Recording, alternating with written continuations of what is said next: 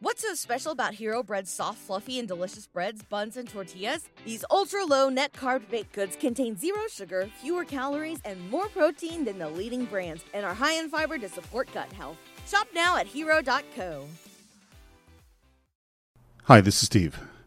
Entering the world of Elia Kazan's On the Waterfront is like journeying into the heart of the American experience. It's not just about dock workers and organized crime, but about unions who, instead of helping the little guy, are keeping him down.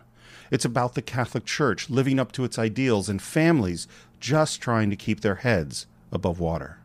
But On the Waterfront is more than that. It's about Hollywood finally turning its lens away from a brightly polished and perfectly constructed fiction and towards the real America with real violence, crime, passion, and most of all, simple human living. On the Waterfront is also the crest of a new wave of acting, which had its origins in Stanislavski and the group theater, through the foundations of the Actor Studio, and finally transforming Broadway with shattering productions of A Streetcar Named Desire and Death of a Salesman. And of course, there is director Elia Kazan, whose passion, daring, and unapologetic ego brings us not only some of the greatest films ever made, but also from the Communist Party of the 30s to the House Un-American Activities Committee and the Blacklist of the 50s. And with each layer we unravel of this groundbreaking and powerful film, we realize there will always be more to learn, discuss, argue about, and discover.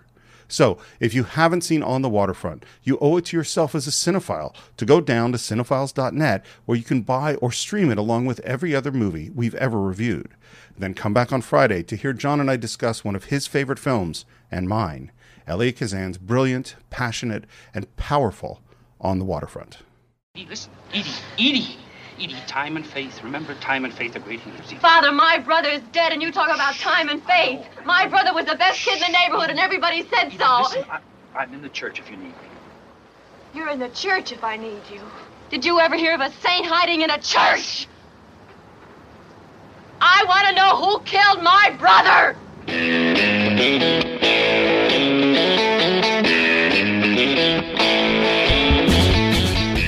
Hello and welcome once again to the Cinephiles, where each week we enter the world of a great film. We explore its themes, the history, the filmmaking, and the influence it has on us today. My name is Steve Morris. I'm a filmmaker and directing instructor in Los Angeles, California. Hey everyone, this is John Roca. I'm a writer, producer, and host over at Collider, voiceover artist as well, and co-host of The Geek Buddies, the Top 10 show, and a proud host of The Deep Cut. That's my life. That's my life, Steve. Your life is sitting, talking on mics. Yeah, this is why I'm getting fatter, because I'm just sitting on my ass all the time. But I'm working hard. I'm just sitting on my ass all the time. You're doing mental work, vocal work. Absolutely. Yeah. And the film we're talking about today, do you want to say what you just said off mic? Yeah, this may be my favorite film that we've talked about since Citizen Kane. On the Waterfront has a very, very special place in my heart. And as I tweeted to Steve, there may be some emotional moments for me as we talk about this film, because there's something about Brando's performance. There's something about what he symbolizes here. There's something about this fighting the corrupt system, having your family betray you. There's so much involved in this film that always affects me and unsettles me. And, of course, the relationship with Eva Marie Saint as well, which is very beautiful. So there's so much about this film that I absolutely love that it's funny. I never put it in my top 10 films, yet it's one of the most emotional journeys I take in a film whenever I watch it. So as everyone knows, I think both of us try to bring our A game to every single episode we do. Right. We take every single one seriously. I certainly always try to prepare and study and be very clear on what we're trying to do with each film. And certainly, like we recently did A Nightmare on Elm Street or The General, or even a film like The Third Man. And I definitely work hard. You do. But there's some films that are different. And there's some films where I actually get scared. Like, are we going to be able to do justice to this film? Like the last two that I felt this way were Civil War, Ken Burns, and Network. Like those are films where I was like, all right, we got to do this right. Yeah. And I felt so much pressure over the last week because there's so much here. There's so much filmmaking here. Yeah. There's so much history here. It's one of those, like when we talked about things like Apocalypse Now, obviously when we talked about Citizen Kane or Lawrence of Arabia or Network being another one where that it's not just that the filmmaking is great. It's great. it's not just that the people involved, like Elia Kazan and Brando, are not important. They are really important, but it's not just that. It's also that the themes and the politics and the emotional moments of this film are so profound, and wanting to do all of this justice stresses me out. Well, it's so funny because I always go, "Oh, we're in good hands." Steve's got it. And I don't think there's ever been an episode we've done where people have complained about your preparation or your research. So the fear may motivate you, but in the long run, you always seem to hit the mark. It's funny. I actually think that Elia Kazan might have said something about which is true. I've heard a lot of people say this, is that if you're not scared, then there's a problem. Absolutely. I'm scared before every big Schmoedown match. Yeah. It's motivation. It's fuel. Yeah. Before every interview I do, on the deep cut, I'm super scared. I'm hoping I get it right. So I get it. And one of the other things, there are all sorts of ways of judging where a film sits in the firmament of movies. This one of them is the AFI Top 100. This is number 8. Yeah. So this is, we've done a few out of the top 10. I know Lawrence is there, obviously Citizen Kane, Vertigo, Casablanca is way up there. And I think, we're starting to round out that top 10 now. Yeah. The only one I think we're never going to do is Gone with the Wind. Right. We haven't done Schindler's List. I know that's in that top 10. So is Godfather. And Godfather. Yeah. Well, this is, it's going to come. It's going to come. I think it's coming next year. Yeah, I think maybe we should can we make a solemn promise? Yeah. That 2020 we will get to Godfather. I think maybe we should have 2 months. And by that I mean 1 month where we dedicate, like we did last year. We always take 1 month and really explore a filmmaker and a couple other films. But then maybe we need to add a second month where we explore Godfather 1 and 2 over 4 weeks. Yeah. And maybe we talk about 3. Only as a side. Yeah, only as a Patreon, maybe a patron conversation for about 5 minutes. Well, speaking of Patreon, can I tell you something that shocked me? Please. As I always do, one of the main reasons we pick our films is to fulfill the picks of our Patreon fans, patreon.com/thecинephiles. They're incredible supporters. Yes. We appreciate everything they do. And so naturally I look to see who picked On the Waterfront. Nobody. Wow. This is not a Patreon pick. Okay. I was shocked that we didn't have anyone picking. You should look again, because I think there's a John Roca there who suggested this for a Patreon. Are his payments up to date? Yeah, I think so. I hope so. My God, yes. I'm going to ask this question. How did you first come to this film? I think if I remember correctly, I came to it right in that place of time where I was devouring film in my late teens, early 20s. When I was just really obsessed with seeing everything. And I remember renting it on VHS and bringing it home and watching it. And I watched it 3 times back to back to back. Wow. Because there was something about Brando that spoke to me instinctively. I was the bruised guy who feels stupid amongst everyone else. I was the guy who really wanted to find the sweet, tender love of his life. I was the guy that felt looked over or didn't feel like he had the connection with his family that he was hoping to have. I was the guy that felt like he was always up against everyone else, and that everyone else, there was this just this system that I couldn't overcome or I had to fight against. And I just there was something about it that just really spoke to how I saw myself at the time, and at times how I still see myself, honestly, no matter what I do. And it was just an incredible performance, and I ached for him as I saw a version of myself on the screen. It's interesting. I don't know how to put this the right way. It's interesting to me the ways that you and I are very similar, and there's a whole set of them, and the ways in which you and I are very different, and the ways that we evolved, like on different planets in a whole bunch of ways. Because I saw it probably exactly the same time, rented it on VHS at that time in college when I was starting to become a cinephile, and it didn't affect me that way. Because I don't know if it's that I didn't have the emotional maturity or I didn't – but I think it's not that. I think it's more – I was not in touch with my emotions I was so sure of myself at that age. I was really cocky as a college kid. I was just sure everything was going to go right for me.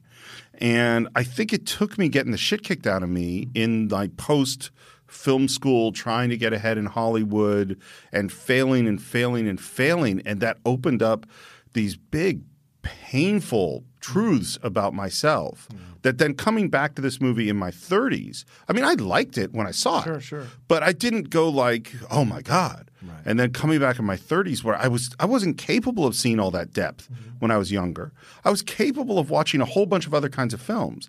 But this is so raw and sensitive and subtle and painful, and I don't think I was mature enough to deal with it then. And now I look at it and go, oh my God, how did I not see what a profound movie this is? Yeah. I want to talk. This is our first Elia Kazan film. Oh, okay. Yeah. Which is sort of, and it's shocking. There's still a whole bunch we haven't even hit yet. Yeah. Which is kind of amazing. And he is a fascinating character. So I wanted to spend a little bit of time doing some biography on him. He's born in Turkey of Greek parentage, lived in Constantinople, and immigrated to the U.S. when he was 4 years old in 1913. And what I kept thinking as I was hearing about his biography was it kept reminding me of another filmmaker we talked about, which is Frank Capra. Even though Frank Capra was actually born in the U.S., not an immigrant, but a child of immigrants whose family had come to the U.S. maybe a year or two before he was born. And they both had these strong, powerful drives to prove themselves in America. And they both have this tremendous love of America, as immigrants do, in this way that is so powerful and powerfully comes across in so many of his films. And his father wanted him to go into the carpet business, which is his business.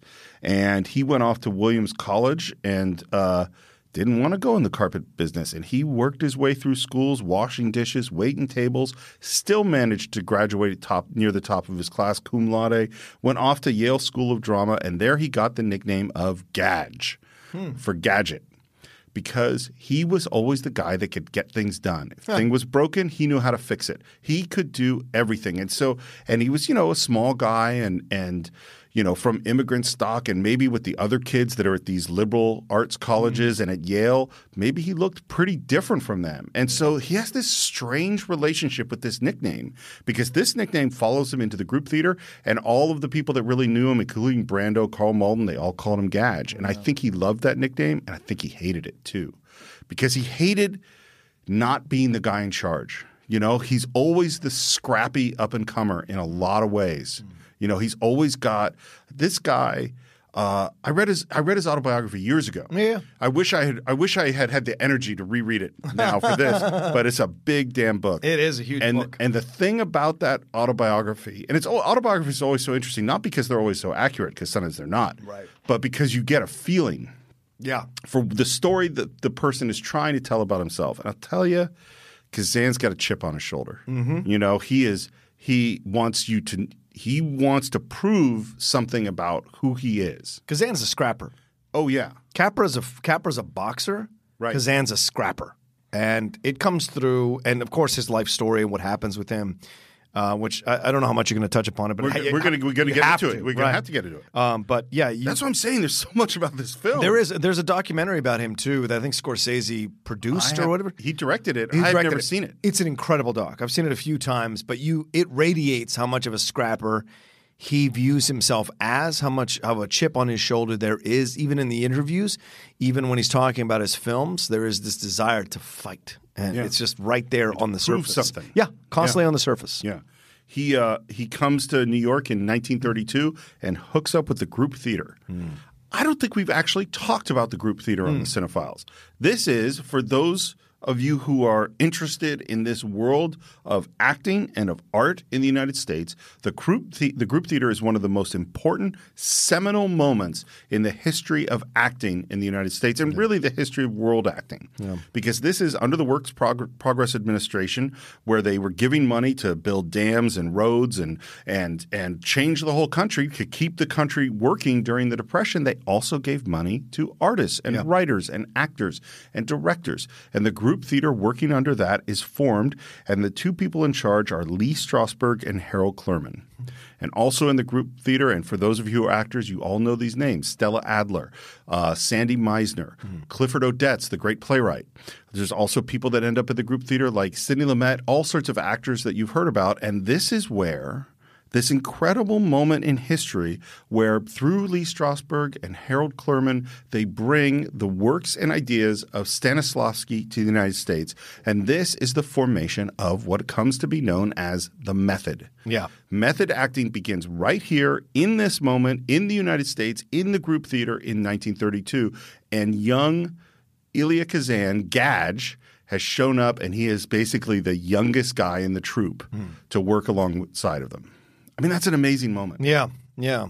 Well, and that's, once again, here he is coming into a situation with all these incredible artists, and he probably feels lesser than. Yep. So he probably feels he has to work harder than them and pushes and pushes and pushes. Right.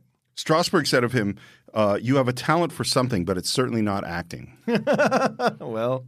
And yet he acted. And so what they did, what did he do? He was the stage manager. Again, Gadget. Yeah. He's the guy who could get stuff done. Right. And they also let him act.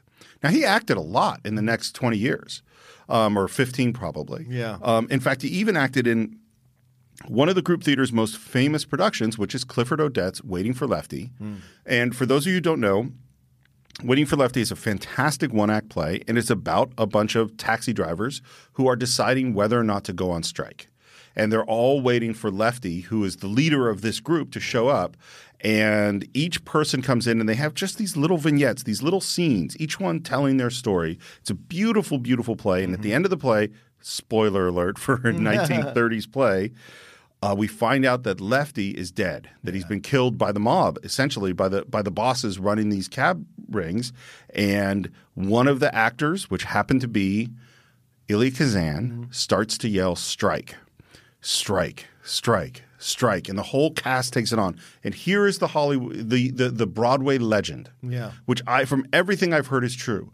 They started to yell "strike" on the stage. The audience joins in, starts to yell "strike, strike." The audience stands up, and the entire cast and theater, the entire audience marches out into the streets of New York chanting "strike, strike, strike" after seeing Clifford Odets' Waiting for Lefty with Elia Kazan leading the charge of yelling "strike." Yeah.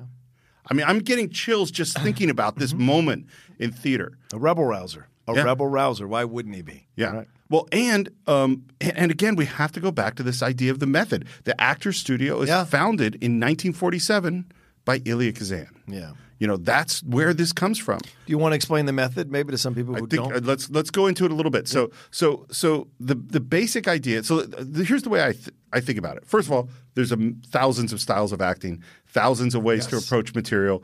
There is no right way. And what I'm going to say right now, I'm going to divide this. This is what I do in my class. You're in my class now. And divide it into two basic sides, external and internal. Right. And the external is sort of you're off in England. You're studying Shakespeare. You're learning to read the text. You're learning to move your body, to control your voice, because those are instruments. You're learning the dialects. You're learning about props and clothing. And as you build the character from the outside, you learn all the outside stuff about the character. And slowly but surely, you move to the inside. So you start with the external and you go to the internal. That's a very simplified version of one pole, one side of an approach. The Stanislavski method side is exactly the opposite, is that you start with you. Because everything that you do on stage must be true. You're not pretending to do a thing, you're feeling that thing for real. And therefore, to do that, you must have those feelings inside you. So instead of just reading the text and creating a facade, you go, okay, I have to play a scene where my father died. Well, what experience have I had that's like that? This is called sense memory. I'm going to go back in time and think about, well, my father hasn't died, but I once had a good friend that died. How did I feel then? And explore that and try to make that feeling real so that when you're on stage and this thing is happening, that the feelings, your experiences are real. And that every moment that happens on stage is real. So if something gets knocked down or falls or something happens to the audience, well, that's real too. And you should be reacting to it just in the moment. So you go from this kind of presentational style of acting to this incredibly internal style of acting. And we're going to see that in this movie because this is a method acting movie. This is all people that came out of this tradition. Yeah. One more thing we have to talk about is that in 1932, Elia Kazan, along with a whole bunch of people in that group theater, not including Lee Strasberg and Harold Clurman, by the way, joined the Communist Party. Yeah. In 1934, Elia Kazan was kicked out of the Communist Party. He didn't like, and he believed in it. Look, there's in the 30s, in the Depression, the communist movement in the United States, the Red Movement, if you wanted to call it that, was powerful. A lot of artists and writers who believed in things like civil rights and saw a lot of corruption on the part of the capitalist system said, hey, this communist thing sounds pretty good. Elia Kazan thought it sounded pretty good until they started trying to tell him what to do in the group theater. And he didn't like it. And he said, no, you can't tell me what to do. I'm an artist. I'm going to do what I want to do. And they put him on trial. And they kicked him out of the Communist Party in 1934. Yeah. This something's going to come back. But in the 40s, he goes from being Gadge, the stage manager and the not very good actor, into becoming the greatest director in Broadway. His first play is Thornton Wilder's The Skin of Our Teeth, which is a huge hit, wins the Pulitzer Prize. It stars Tallulah Bankhead and Frederick March. So Gadge has become a big-time director. And then he moves on to in my opinion, the greatest plays in the classic era of Broadway. Death of a Salesman and A Streetcar Named Desire. Arthur Miller and Tennessee Williams. Death of a Salesman Starring Lee J. Cobb. Oh, lovely J. Cobb. And A Streetcar Named Desire starring Marlon Brando. Yeah. I mean, this is – And Carl Malden. And Carl Malden, yes. Absolutely. Yep. And this is the titanic shift when those method actors – that's in the late 40s, when those method actors that started in the 30s – suddenly explode onto the stage in the 40s. Yeah.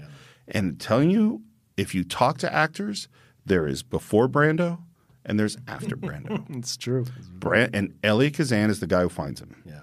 Goes off to Hollywood. His first movie is A Tree Grows in Brooklyn, which got Academy Award nominations. Next, the second movie is Gentleman's Agreement. Have you seen Gentleman's Agreement? Yeah, Gregory Peck. Where he's a reporter masquerading as a Jew. As a Jewish guy to look into anti-Semitism. Yep. Yeah. It's a really good movie. It is. It's one of those forgotten classics, but it's a fantastic film. I think it's great. Elia Kazan doesn't like it. It's not one of his favorites, despite the fact that he wins Best Director and it wins Best Picture. Yeah. Second movie. Yep. And I think if you look at it, if you compare that to Streetcar and On the Waterfront, Gentleman's Agreement is kind of straight up. It is. It's not gritty. It's not. It doesn't have that passion. It doesn't have that edge that you expect from Kazan. But it is a really good movie. I liken it to Spartacus. Like, you can't think that's a Kubrick movie, that's even though it's directed by Kubrick. And really good. It's straightforward, but it doesn't have the Kubrick nuances that you'll come later on with Kazan. Kazan's influences as well. Yeah. And then it's time for Streetcar Named Desire in 1951. Stella! And again, Brando's performance. After that, my girlfriend is a thing for him at this time.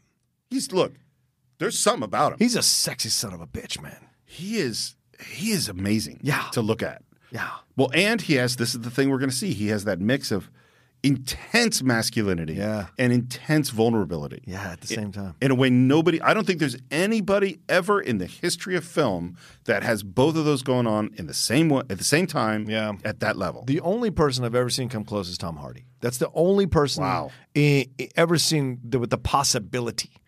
But they're not roles for him like there were for Brando. There's no Stanley Kowalski. There's no what we see here in On the Waterfront. There's none of that for him yet. There's Viva Zapata, which I think I've seen, but I have no memory of it. With him and is it Anthony Quinn who plays? I think so. Yeah. Like that's one of the ones I could picture scenes, but I really have very little memory of it. Yeah, it's not that and then On the Waterfront. And then these really interesting East of Eden, which is James Dean's first movie. Yep. He's the guy who brought James Dean because he loved unknown actors. Yep. Here's some of the people that he gave their start to. First films: James Dean, Andy Griffith in Facing the Crowd, which we need to do. I think we should do that next year too because there's a lot of stuff there. Yes, very topical stuff. There's a lot of stuff. Gave Warren Beatty his first movie role in Splendor in the Grass. Right. Jack Palance, Lee Remick. Like this is a guy who saw interesting people and wanted to put them in films. Lee Remick in Facing the Crowd as well. Yeah. Right. And here's the thing. So this is one of the people who's known as an actor's director for obvious reasons. He comes out of the origins of the actor's studio. I mean, this guy loves actors. Here's the thing he said. He said, when I talk to the actors, they begin to give me ideas, and I grab them because the ideas they give me turn me on, and that turns them on. I want the breath of life from them rather than the mechanical fulfillment of the movement which I asked for. I love actors. I used to be an actor for 8 years, so I appreciate their job. I liken it to, and I'll make a sports reference here. It's like a backup quarterback or a backup lineman or football player who couldn't quite become a star, but was really good at understanding the game, becomes an incredible coach. Right. Bill Belichick, one of the greatest coaches we have now, who's currently third place in all-time wins ever. He was a lineman, a backup lineman. Right. So it's just, you just never know where your skills are supposed to be, and Strasburg was clearly right. Yeah. I think you're going to be something. It just ain't acting. It's not an actor. Yeah, well, the thing, too, is that what's so interesting, and I'm sure I couldn't tell you who these coaches are, but I know there's some coaches, maybe like a Bill Walsh or something, who have the strategic perspective of the game. Yeah. But then there's those other coaches who knows how to bring the most out of a particular player. Like someone who maybe didn't thrive anywhere else, and then this coach comes along and sees something in them, knows how to do it. Certainly Belichick is that. And that seems like what Kazan can do, is he sees that thing in the actor. And the other thing, here's another quote from him that I like, because it shows such perspective on himself, which is not a thing I always think of in terms of Kazan. He says, "I don't have a great range. I'm no good with music or spectacles. The classics are beyond me. I'm a mediocre director except when a play or film touches a part of my life's experience. I do have courage, even some daring. I'm able to talk to actors to arouse them to better work. I have strong, even violent feelings. They are my assets." That says a lot about this guy. And he's a very self-aware guy to be able to say something like that about himself. Yeah. I'll give you one more quote. This is from Brando. Yeah. He says, "I've worked with many directors, some good, some fair, some terrible. Kazan was the best actors director by far of any I've worked for. He was an arch manipulator of actors' feelings, and he was extraordinarily talented. Perhaps we will never see his like again." Coming from Brando. Yeah. It's tough. Yeah. That's incredible lines for him. And this is the thing. Well, we will talk about this at the end of the film, but when we talk about its influences.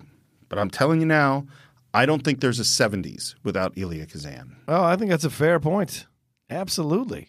I think the films we see, yes, they're influenced by the French New Wave. Yes, they're influenced by neorealism and all these other places and the 60s and all those things that happen. Yeah. But Kazan, man. Tell me anyone who did consistently what Kazan did with his material at that time that could rival what he was doing. They were all different directors working at that time who were full of quality. But there was a rawness, an animalistic rawness to what he was able to bring to the screen. And a realism and an artistry and passion. Yeah. And a desire to destroy institutions. Yep. Right? To question institutions. Well, that's that scrappy fighter guy you're talking about. That's why I love him. Yeah.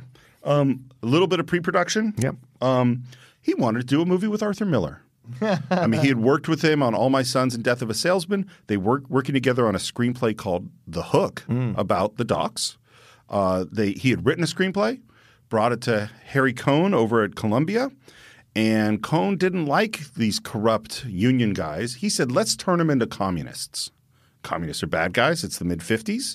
The Red Scare." And Arthur Miller said, "Nope." And it all fell apart. There's also other reasons why Arthur Miller and Kazan's relationship maybe fell on hard times.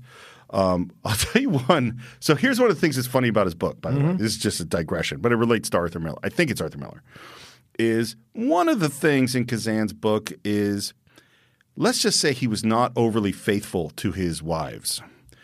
He not only bragged about his constant conquest of women, but he did it in a way that's just like, man, you got a little something to prove here? Yeah. I mean, it was right? like you compensating for something? Compensating a little bit. And one of the ones he said, in addition to saying that he had slept with Marilyn Monroe many times, he says he slept with her the night before she got married to, I cannot remember if it's Arthur Miller or Joe DiMaggio. Wow. Like literally the night before she comes to his apartment in tears, I don't know if I can go through with it, he has sex with her and then convinces her to marry the guy the next day. It's probably Arthur Miller. I think it's Arthur Miller. If it was DiMaggio, he'd be dead. Well, if they ever found out. Joey D. Master New York, they would have found out. He's a powerful man. Yeah. Joey I mean, but like the weird arrogance and neediness of telling this story in your book. Right. You know, it's like what? Well, it's like Esther, whether or not it's true. Esther Williams did the same thing when she released her book, talk about all her conquests, and you're just like, this is why? Why? I mean, why? I don't understand.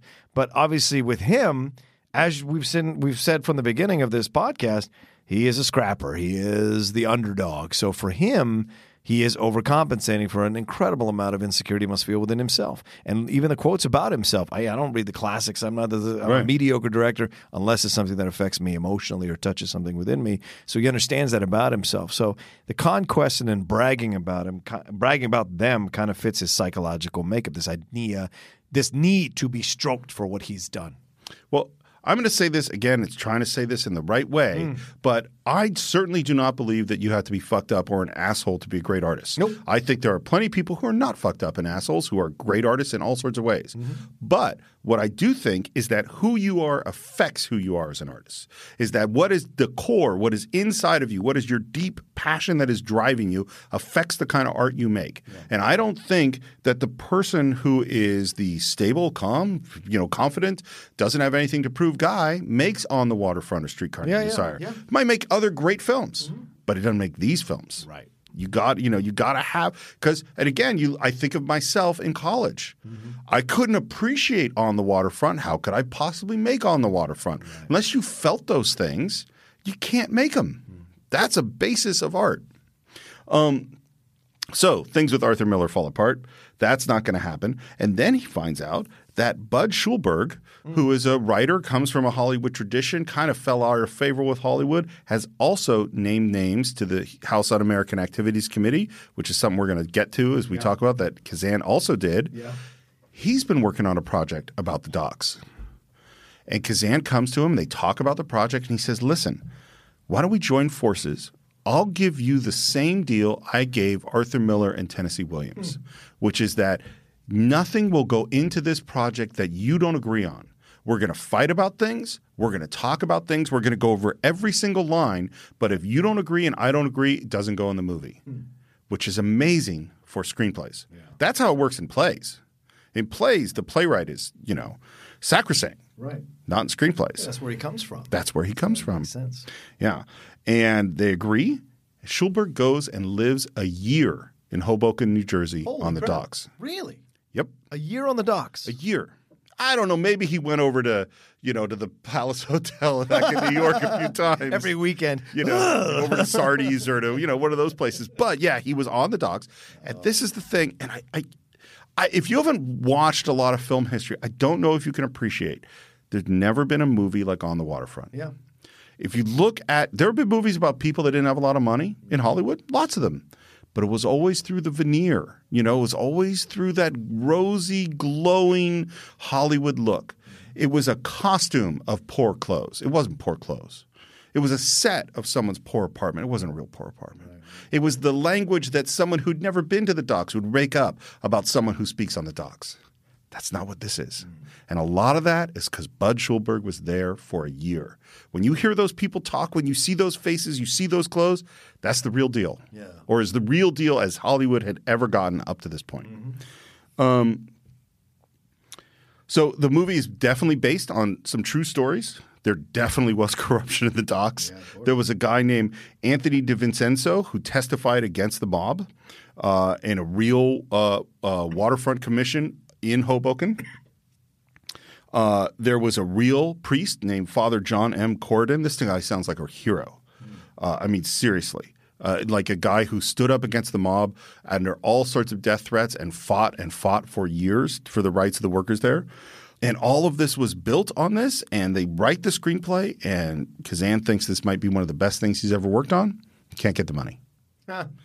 No one wants to put money on this. Kazan's under contract with Zanuck over at Fox, and his response is, I don't want to do a movie about sweaty longshoremen. I want beautiful things. I want CinemaScope. I want color. I don't want some black and white movie about this stuff. Turns it down. Everyone in Hollywood turns it down. And then they find this guy, Sam Spiegel. Sam Spiegel was not what you would call an A-list producer. Sam Spiegel was maybe not even a B-list producer. He was a kind of a con man, working man producer, just trying to get stuff made. They found him at a party really drunk. Kazan and Schulberg. They pitched the movie to him. He says, bring me the script tomorrow morning. They find him in a hotel room, completely hungover, wet claws over his eyes. The room is too bright. Schulberg and Kazan come in, and he says, I can't read it. Read me the screenplay. They read him the screenplay. He says, I'll do it. And so he agrees to do it. Wow. And they say, listen, there's one thing. We have to shoot on location. And Spiegel thinks, sounds like it'll be cheaper. Great. We'll shoot on location. That's how they get the money to make this save thing. money on this one. Yeah. You know who was originally cast to play Terry Malone? Shit, I don't remember. It's not bad. It's Okay. interesting. It's one of your favorite people of all time. It's not Orson. No. Charlton Heston? Frank Sinatra. Frank Sinatra. Hoboken's own Frank Sinatra. That's a bad choice. At They- that time in his life, that's a bad choice. They had a handshake deal. Well, and it's like Sinatra, Brando. I mean, there's just not. Yeah. You can't compare those Two things. icons in different Yeah. fields. But Yeah. certainly. Well, and Sinatra can't bring what Brando does. And as we see, Brando cannot sing like Sinatra in Guys and Dolls. Oh, God. Oh, God. By the way, I loved that movie, and I loved Brando in it when I was a kid. I watched Really? it over and over and over Yeah, again. you can't watch it now. It's No, terrible. no. I mean, I still like Sinatra. Sinatra's great in yeah. it. I like the movie, but Brando's not good. Look, be a lady tonight. It just doesn't work, man. It's terrible. It doesn't work, Steve. Do you know who originated that role on Broadway? Is entirely off the topic. No. Who? Robert Alda, Alan Alda's father. Oh, wow. Yeah. Okay. But the whole time they've made a deal with Brando. They have no thing on paper, just a handshake deal. He's come in and get costume fittings. I mean, Sinatra. I'm sorry, with Sinatra. Yeah. Thank you. Kazan wants Brando. He brings it to Brando. Brando says, I don't want to do that. Grace Kelly turns down the role of Edie. Oh, man. She went. You know what she went off to make? Damn. She went off to make Rear Window. Rear Window, right? Yeah. And so they bring in some actors, studio original people. Paul Newman and Joanne Woodward come and do a screen test for Terry and Edie. Wow. Which, I mean, they're great. Yeah. Yeah. But again, this is like, it's Brando. He's too pretty. Yeah. Paul Newman. I mean, Paul Newman's a great actor. Yeah. And if you think of him in The Hustler, that is a that is a role that is complicated and messed up and self-destructive. And I mean, he's Good point. Yeah. But he's not Brando. Nobody's Brando. Yeah. That's the thing. It's the animalist. Yeah. It's the animalistic Yeah. thing. Yeah. And then Brando reconsiders. He reads the script again. All right. And they goes, okay. Here's an interesting one. Another person you like, originally cast to play Charlie. Yeah. Lawrence Tierney. Oh, nice. He wanted too much money. Reservoir Dogs guy. Yep. Yeah. And they went and filmed it in 36 days on location in Hoboken. Nothing had ever been done this way. I mean, yeah, we had filmed like on the town in New York. There are things that had been filmed on location, but not like this on the docks of Hoboken. Yeah. Nothing like this.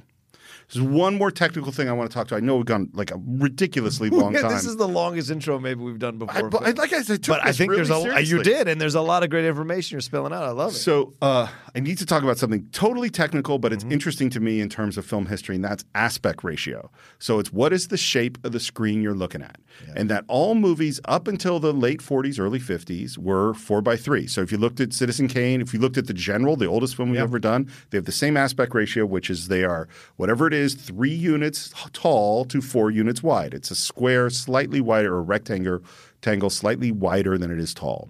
Then TV comes along, which is also 4:3, and everybody starts staying home. And so they go, well, we need to have widescreen. And that's where we get the whole list of CinemaScope and Cinerama and Panavision and all these different things. And the easiest way to do it was, rather than having different lenses and different projectors and all this stuff, was all you do is you take your 4:3 image and you cut the bottom off and the top off, and you make it narrower and less tall. And that is what is most of our movies today, which is 1:8.5, which means for every unit of length, one high, it's 1.85 wide. And that's pretty close to 16:9, which is your TV. But a lot of theaters couldn't do that. They could only do 4:3, and some other theaters could only do 1.66, which is less wide. And so what they had to do back in this time, because you didn't know where it was going to play, was when they shot it, they had to make it look good for all 3 aspect ratios. Wow. Yeah. So what happens is that Boris Kaufman, who's the cinematographer, is looking through his lens, and he has a bunch of dotted lines that say this is the 4:3 frame, this is the 1.66 frame, this is the 1.85 frame, and he had to look and make sure they're all good. God. And they're all so there isn't a correct aspect ratio for On the Waterfront. All 3 are technically correct. Yeah. I recommend 1.66. Okay. It's in the middle between the two.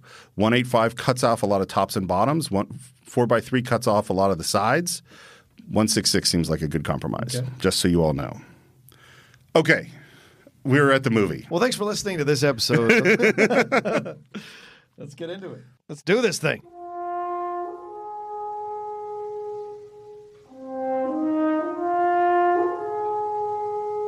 Man, Leonard Bernstein. Yeah. That score that hits you. And do you hear the West Side Story in it? Yeah, a little bit right There's on the edges. so many moments where it's there's a place for us.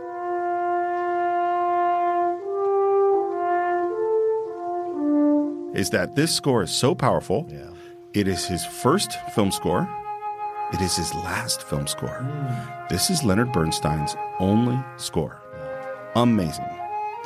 And we open up on this waterfront shot that looks like nothing else in film. Deep, dark blacks, cruise ship in the background, and some guys coming up from the docks. We see Lee J. Cobb, and then we see Brando. He looks up at this window with a light out, and he calls out to Joey. Joey! Joey! We don't know what's going on. He's talking about birds, and maybe I have one of your birds. And one of your birds, yeah. And Joey says, "Oh, okay." And and Joey says a really interesting line. He says, "I got to watch myself." Yeah. Which, when you're watching the movie the first time, you don't think anything of that. Right. But when you watch it a bunch, you're like, "Oh, Joey knows. Yeah. They're trying to kill him." And obviously you find out Terry knows, not that they're trying to kill him, but that they want to talk to him because he's setting him up to meet him up on the roof. Because Terry says, "Yeah, I'll meet you up on the roof. I'll give you this pigeon." And Joey says, "Okay." And Terry looks up, and the camera tilts up, and there are these two dark figures on the roof. And it is really ominous shot. The music is intense, and Terry doesn't bring that bird up to the roof. Just lets it go. He walks up to two guys who are two of the thuggiest looking of thugs. Yeah. And they say, he says he's up on the roof, and he's like, "Yeah, it worked." And then we hear a scream. And someone falls from the roof. Yeah. It is such a great opening of a film. We're 25, 30 seconds in, a minute in maybe, and something so shocking has happened. Yep. And the look on Brando's face when he sees that, because you're right, that's not what he expected to happen. No. But he knew something was going to happen. Right. Well, and this is one of my questions that I have throughout this film. How much did Terry know about how bad things were? Mm-hmm. In other words, were they just lying to him, or was he lying to himself? What do you mean how bad things were on the docks? Well, let's just stay with Joey to start. Yeah. So he knew they were going to lean on him. Yeah. He knew maybe they're going to rough him up a little. Yep. Did he think that him getting killed was a possibility? I don't think he did. I don't think he 100% grasped that as a possibility because probably his brother came to him, Charlie, and said, "Hey, you got to do this for the Johnny Friendly, blah blah blah." And remember, as we find out later when he has the conversation with his brother, Johnny Friendly and his brother have essentially controlled this dude's life. Since he became a boxer, and maybe even earlier than that. And so when he's being told what to do, he gets to hide behind this idea that, oh, these guys are telling me what to do. These guys, if I just follow them, I don't have to think for myself. It isn't until Eva Marie Saint shows up, and it isn't until this situation that causes Eva Marie Saint to show up in his life that he starts to question what he's been told his entire life. I agree with every single thing you said. I think everything you said is exactly right. The only hesitation I have is I think Terry's been turning off his brain. I think he's seen things. He knows people have died. Yeah. He knows it. And he has refused to look at that thing. And I think he had to know that it was a possibility that Joey was going to die. Joey said to him, "I got to watch myself." Right. Well, Terry knows why that is, because there are these guys after him who he knows are killers. Well, maybe he knew they were going to rough him up. Maybe he didn't know they were going to kill him. I think that of course we don't know, of course, but I think that he was in denial about that possibility. I think that's fair. And we see his reaction in this moment. I thought they were only going to rough him up. And then what do the guys do? They joke. He wasn't a bad kid, that Joey. A canary. Maybe he could sing, but he couldn't fly. And they say, "Oh, let's buy you a drink." And he goes, "I'll be in later." And the shot of him as the realization of his part in this guy's death, again, this is that vulnerability. This is that power that Brando has that nobody else does. We're back at the body. The police have showed up. And there's Carl Malden. Yeah. What a great actor. One of the unsung ones, man. Yeah. Like, people love Malden, but people don't love Malden. And people forget how many of these signature films he was a part of. Patton. Yep. This film, Streetcar Named Desire. What's the one with Eli Wallach and him, Pretty Baby or whatever it's called? Baby Doll. Baby Doll. He has been part of so many of these incredible films before he was on the streets of San Francisco, before he was the American Express guy. Yep. Like, you go back and watch him in all these films, and he never delivers a bad performance. And he always brings his own kind of spin on his beliefs in the character. They're very strong. He never plays a character that's mealy-mouthed. His characters are always very strong in what they want to do. He is Elia Kazan's most frequent collaborator. Yeah. He's in more movies of his than anybody else's. There was something that was said about Henry Fonda way, way back when we did 12 Angry Men. And what they said was, I think Lumet said, Henry Fonda is incapable of being untruthful on screen. I think the same's true of Malden. Yeah. I think there's not a moment where he doesn't seem authentic. And all the way up to, you watched The West Wing, right? Yep. When Carl Malden shows up on The Right. West Wing and has that, go on YouTube right now and watch Carl Malden and Martin Sheen talk about capital punishment. And you know what he's playing in that scene? A priest. Priest, yeah. Yep. So he shows up and he's talking to the father, and we're talking about, oh, maybe he fell off the roof. Maybe it was an accident. And the mom is going, that wasn't an accident. Yeah. She wants to fight. And what does dad want to do? Just let it be. You got to let it be. Yeah. I mean, can you imagine your son has died minutes ago, and you're already dealing with I can't let these emotions out. This is the Doc life, right? This idea that death is always around the corner. Anybody who talks, the second anybody talks or anybody does something wrong against Johnny Friendly, there's a time clock on that person. Yep. And mom or dad or sister or brother has to accept it. I've been on the docks all my life, boy, and there's one thing I learned. You don't ask no questions, you don't answer no questions unless you want to wind up like that. And then there's Edie. Father, who'd want to kill Joey? Who'd want to kill Joey? Stay away from him! Stay away from him! Stay away from him! Edie, listen. Edie. Eva Marie Saint, also in her first film. Yes. I think she's the hero of this movie. Sure. Certainly the most pure. And nothing happens without her. There's literally this ends right here at this moment if she's not there.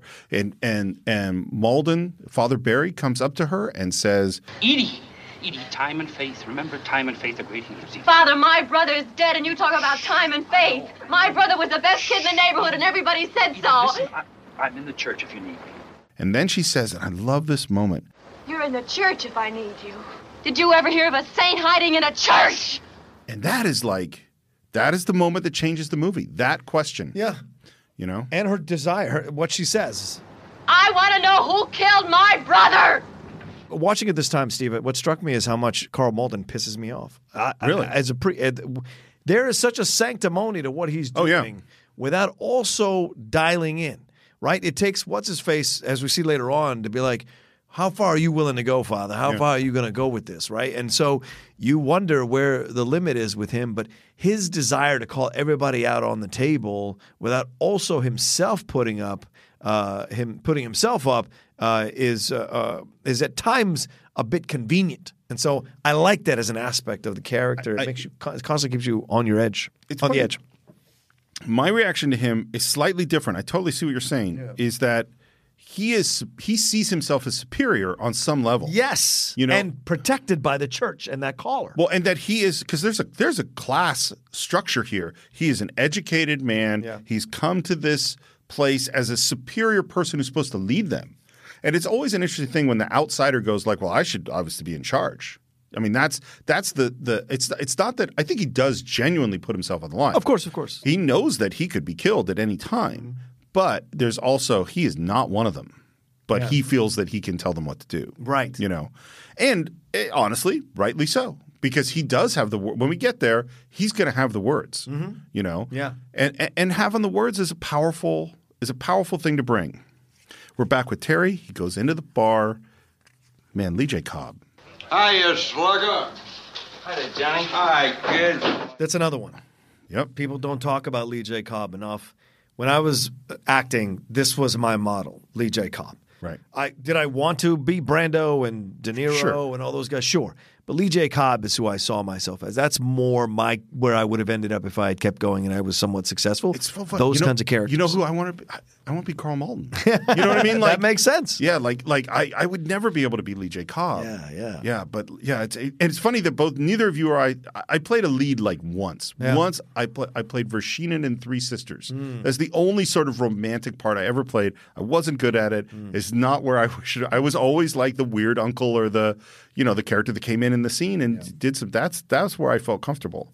And man, him in this scene is amazing. Yeah. Scary and powerful and intense and charismatic and funny in a weird way. He's a lion stomping amongst his lower animals in the jungle. You handle that sheet metal all right? Oh, yeah, it was easy. A little check. I faked the receipt. Here it is, When you boss. talk to me, take the cigar out of your mouth, stow the receipt, I'll take the cash. Yeah, sure, yeah.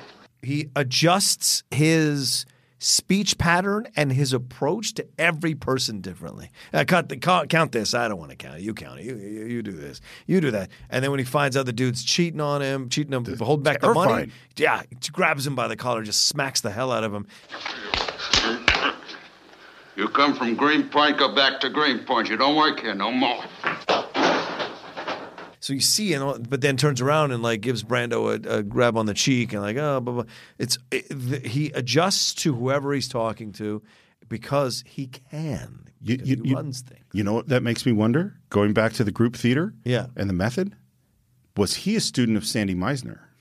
Because that's Meisner technique. Right. Meisner, if you guys ever want to study some of these different acting techniques, Meisner does all this mirror exercise. It's repetition. Yeah, I get energy from you, I give back the same energy. Yeah. And that's what we're seeing Lee J. Cobb do. His energy shifts in every moment that he's interacting with it. And what's happening, in addition to dominating this group, is that we have the person that's shorting him on the money. Yeah. But while that's happening, he's pushing Terry. Yeah. And he has Terry count some money. And then he's asking questions and kind of mocking him. And we have other thugs mocking him. This is where we hear that Terry was a boxer. And as he's counting, one of the other heavies goes, the only number he knows how to count to was 10. Yeah. And Terry's starting to get mad and Charlie jumps in. And Charlie takes the money to count. And right when because what's happening is that Johnny feels the reluctance from Terry. Yeah. He feels that this guy is not totally on board. He's got a sensitivity to his people and keeping them in line. Yeah.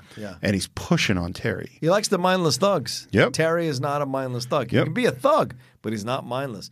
And we should say Charlie's played by the great Rod Steiger, who is incredible in this role as well. Also his first film. Yeah. I mean, that's just crazy that's happening.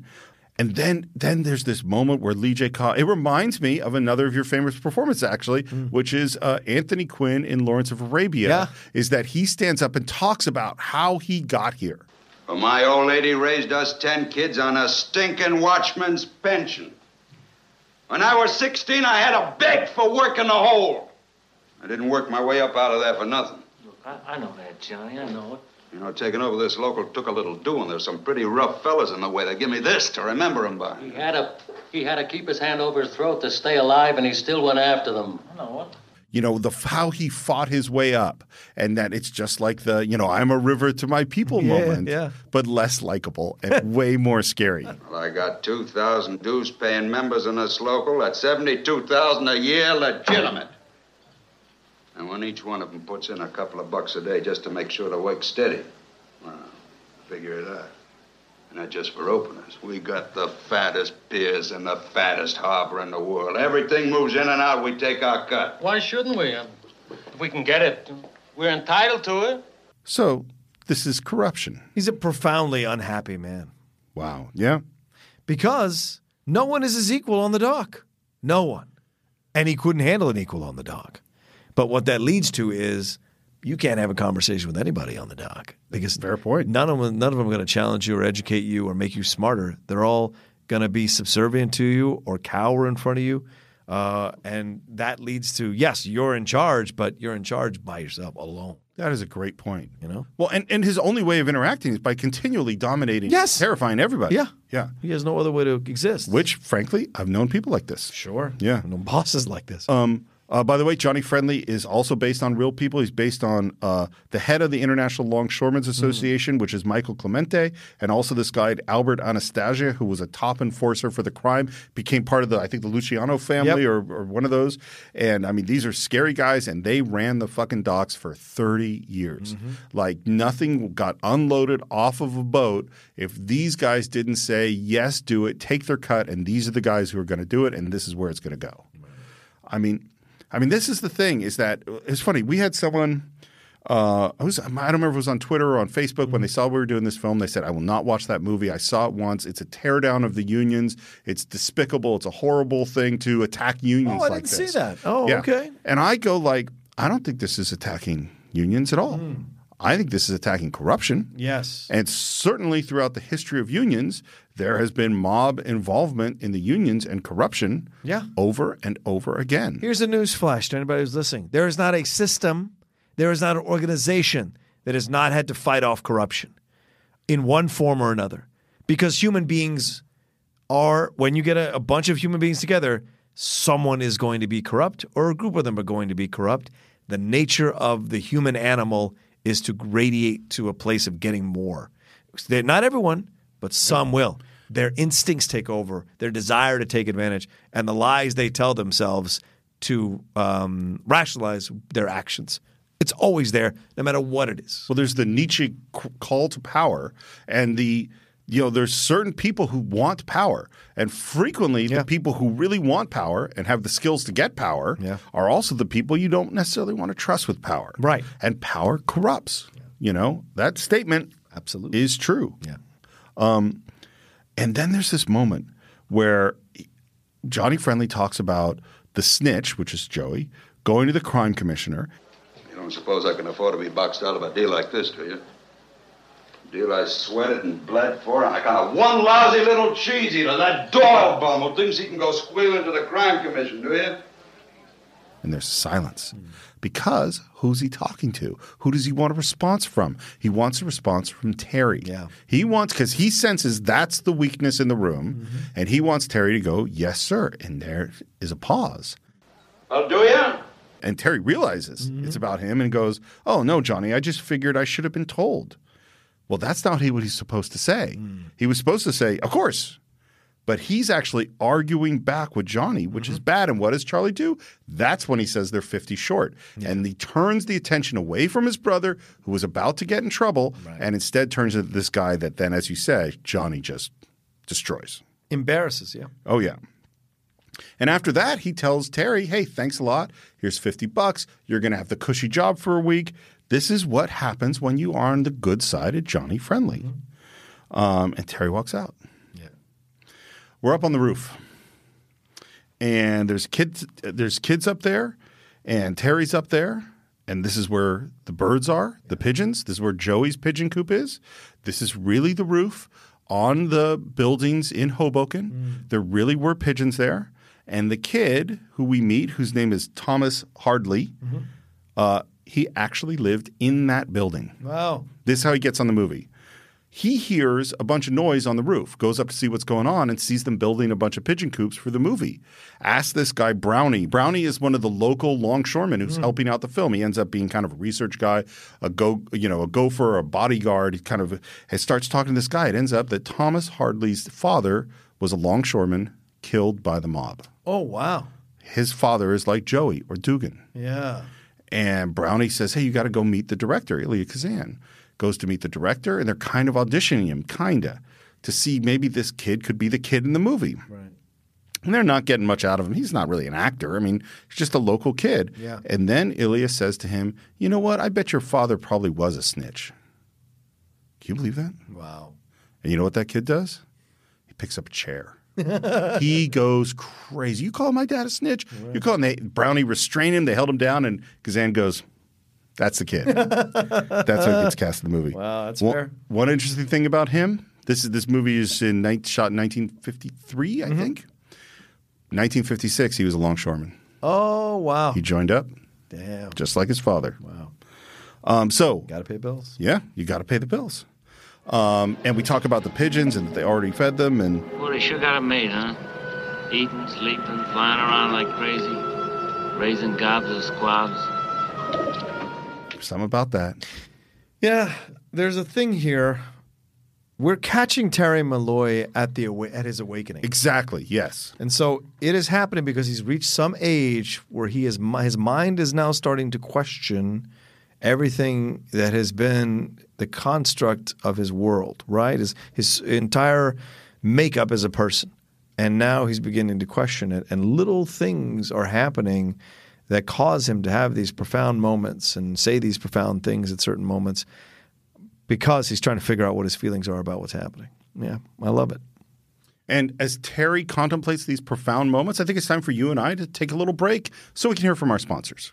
John, I can't tell you how excited I am about the Cinephiles' new sponsor, an absolutely incredible game, Marvel Strike Force. Now, anyone who's listened to the show knows that I've been reading comic books since I was 5 years old, and this is like a comic book fan's dream come true. You could create a mobile squad and play as your favorite Marvel characters. I mean, everyone is there. The Punisher, Vision, Black Panther, Cap, or even my favorite Marvel character of all time, Daredevil. Your goal is to power up those characters, unlock gear, and use them to compete in player versus player mode, alliance mode, and real-time arena.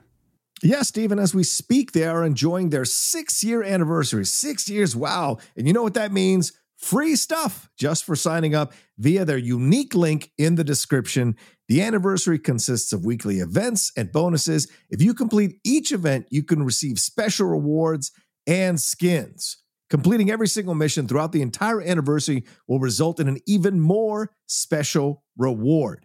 Make sure to log in each day and each week to take advantage of all the new characters that are being released specifically for this event. This will be Marvel Strike Force's most generous event to date, so don't miss out, y'all. Check out that unique promo code, and for every new user, please follow our link in the description and use the promo code MAXPOOL. Once again, thank you so much to Marvel Strike Force. We're very, very excited to have you sponsoring this episode. What's so special about Hero Bread's soft, fluffy, and delicious breads, buns, and tortillas? These ultra-low net-carb baked goods contain zero sugar, fewer calories, and more protein than the leading brands, and are high in fiber to support gut health. Shop now at hero.co. Okay, welcome back to On the Waterfront, and we're going to head down to the docks. Yeah. Men are lining up for the jobs. This is what we do every morning. And where there's some talk about Joey, who got killed the night before, and then who shows up? But Joey's father. Right. Going to work the day after his son gets killed. Hey, Pop, why don't you go home? The boys at work today will be chipping in. That's right, Pop. No, thanks, fellas. I'm going to shave. Who do you think will pay for the funeral? And you know what else he's doing? He's got Joey's clothes. He's going to give away, he's going to sell the clothes. I mean, this is as real as you can get. Because the other thing is who killed Joey? Right. Well, they're the guys right down here. They're the bosses. They're the people organizing who's getting a job and who isn't. Yeah. And he needs a job. Why don't you keep that big mouth of yours shut? What are you, wise guy? If I was wise, I wouldn't be no longshoreman for 30 years. I'm poorer now than when I started. Wise guy. Big mouth. That's something, man. That's something to show up for that. Mm-hmm. And then there's someone there who's asking about Terry Malloy. Say, you're Terry Malloy, aren't you? So what? Didn't I see you fight a couple of years ago? Without the birdseed, what do you want? And he shows his idea, and it's a detective. And he has another detective with him who is uncredited in this film, and that's Martin Balsam. Martin Balsam. In the background, one of our favorites. Yep. And Carl Malden shows up and sees that they're starting to ask Terry some questions. Is Terry going to answer those questions? No. I don't know nothing. I ain't seen nothing. I'm not saying nothing. I want you and your girlfriend to just take off. All right, Mr. Malloy, you have every right not to talk if that's what you choose to do. That's what you're supposed to say, right? That's what he's been told to say. That's what he's been told to say. And the detectives back off. And now a loan shark comes up to Dad. I find this moment really interesting, which is Dad hasn't been making his payments to the loan shark. And the loan shark is going to give him more money. Right. Because you got to pay for the funeral. You got expenses. So in other words, your kid gets killed by the mob. And so you go deeper in debt to the mob that killed your kid. Yeah. This is how they control you. And I just You don't take no money. Yeah. Johnny, you don't take no money. You don't take no money. And this is that how many people, like, I don't think we're mostly in debt to loan sharks around here anymore. Brother, the government is the loan shark. We're all in debt to a credit card company or the government or a student loan. It's much better organized. But student loan's a great example. Yeah. How many people are walking around with $60,000, $80,000 in debt that they have no hope of really ever taking a dent out of? Or the worst is you go to that payday loan company. Oh, yeah. And you're suddenly deep in debt. Right. And if you don't pay it on this date, well, it doubles and doubles. It's just like a loan shark. Yeah, it's all pretty and has a title in front and has a nice little business license, but it's the same fucking thing. Well, one of the worst ones is you have a crime and that you got a bail bond. Right. And you can't pay that bail bond, or you can't pay to get out, and now the fees get up and you're staying in jail. And there's no way to make money. It's like there's all sorts of ways that the system makes people slaves. Yep. And watching On the Waterfront, it's not like that anymore, but it is. Yeah. Yeah. It's just cleaned up. Yep. It's time to call out for the jobs. And Edie's there too, and she's talking to Malden. Yeah. And the first thing she says is, I guess I spoke out of turn. Mm-hmm. She regrets how harsh she had been the night before. Right. And what he says, I love his line. He says, you think I'm just a gravy train rider with a turned around collar. Because I don't think Father Barry slept at all last night. Oh, right. Yeah. I think her saying, do you think those saints stayed in the church? I think that is the moment that changed his life. That's a great point, Steve. It's this running little subplot of his journey and what he's supposed to do in this situation. Because, words are great. Yeah. Hiding out in the church, where's the boldness in that? If you're really going to step up and, ante up. He says, I've been thinking about your question, and you're right, Edie. This is my parish. I don't know how much I can do, but I'll never find out unless I come down here and take a good look for myself. Terry gets a job. They're handing out these tabs, and there's private signals from the thugs about this person gets one, and this person does it, and this one gets it, and this one doesn't. Yeah. And guys start to push. Guys start to shove.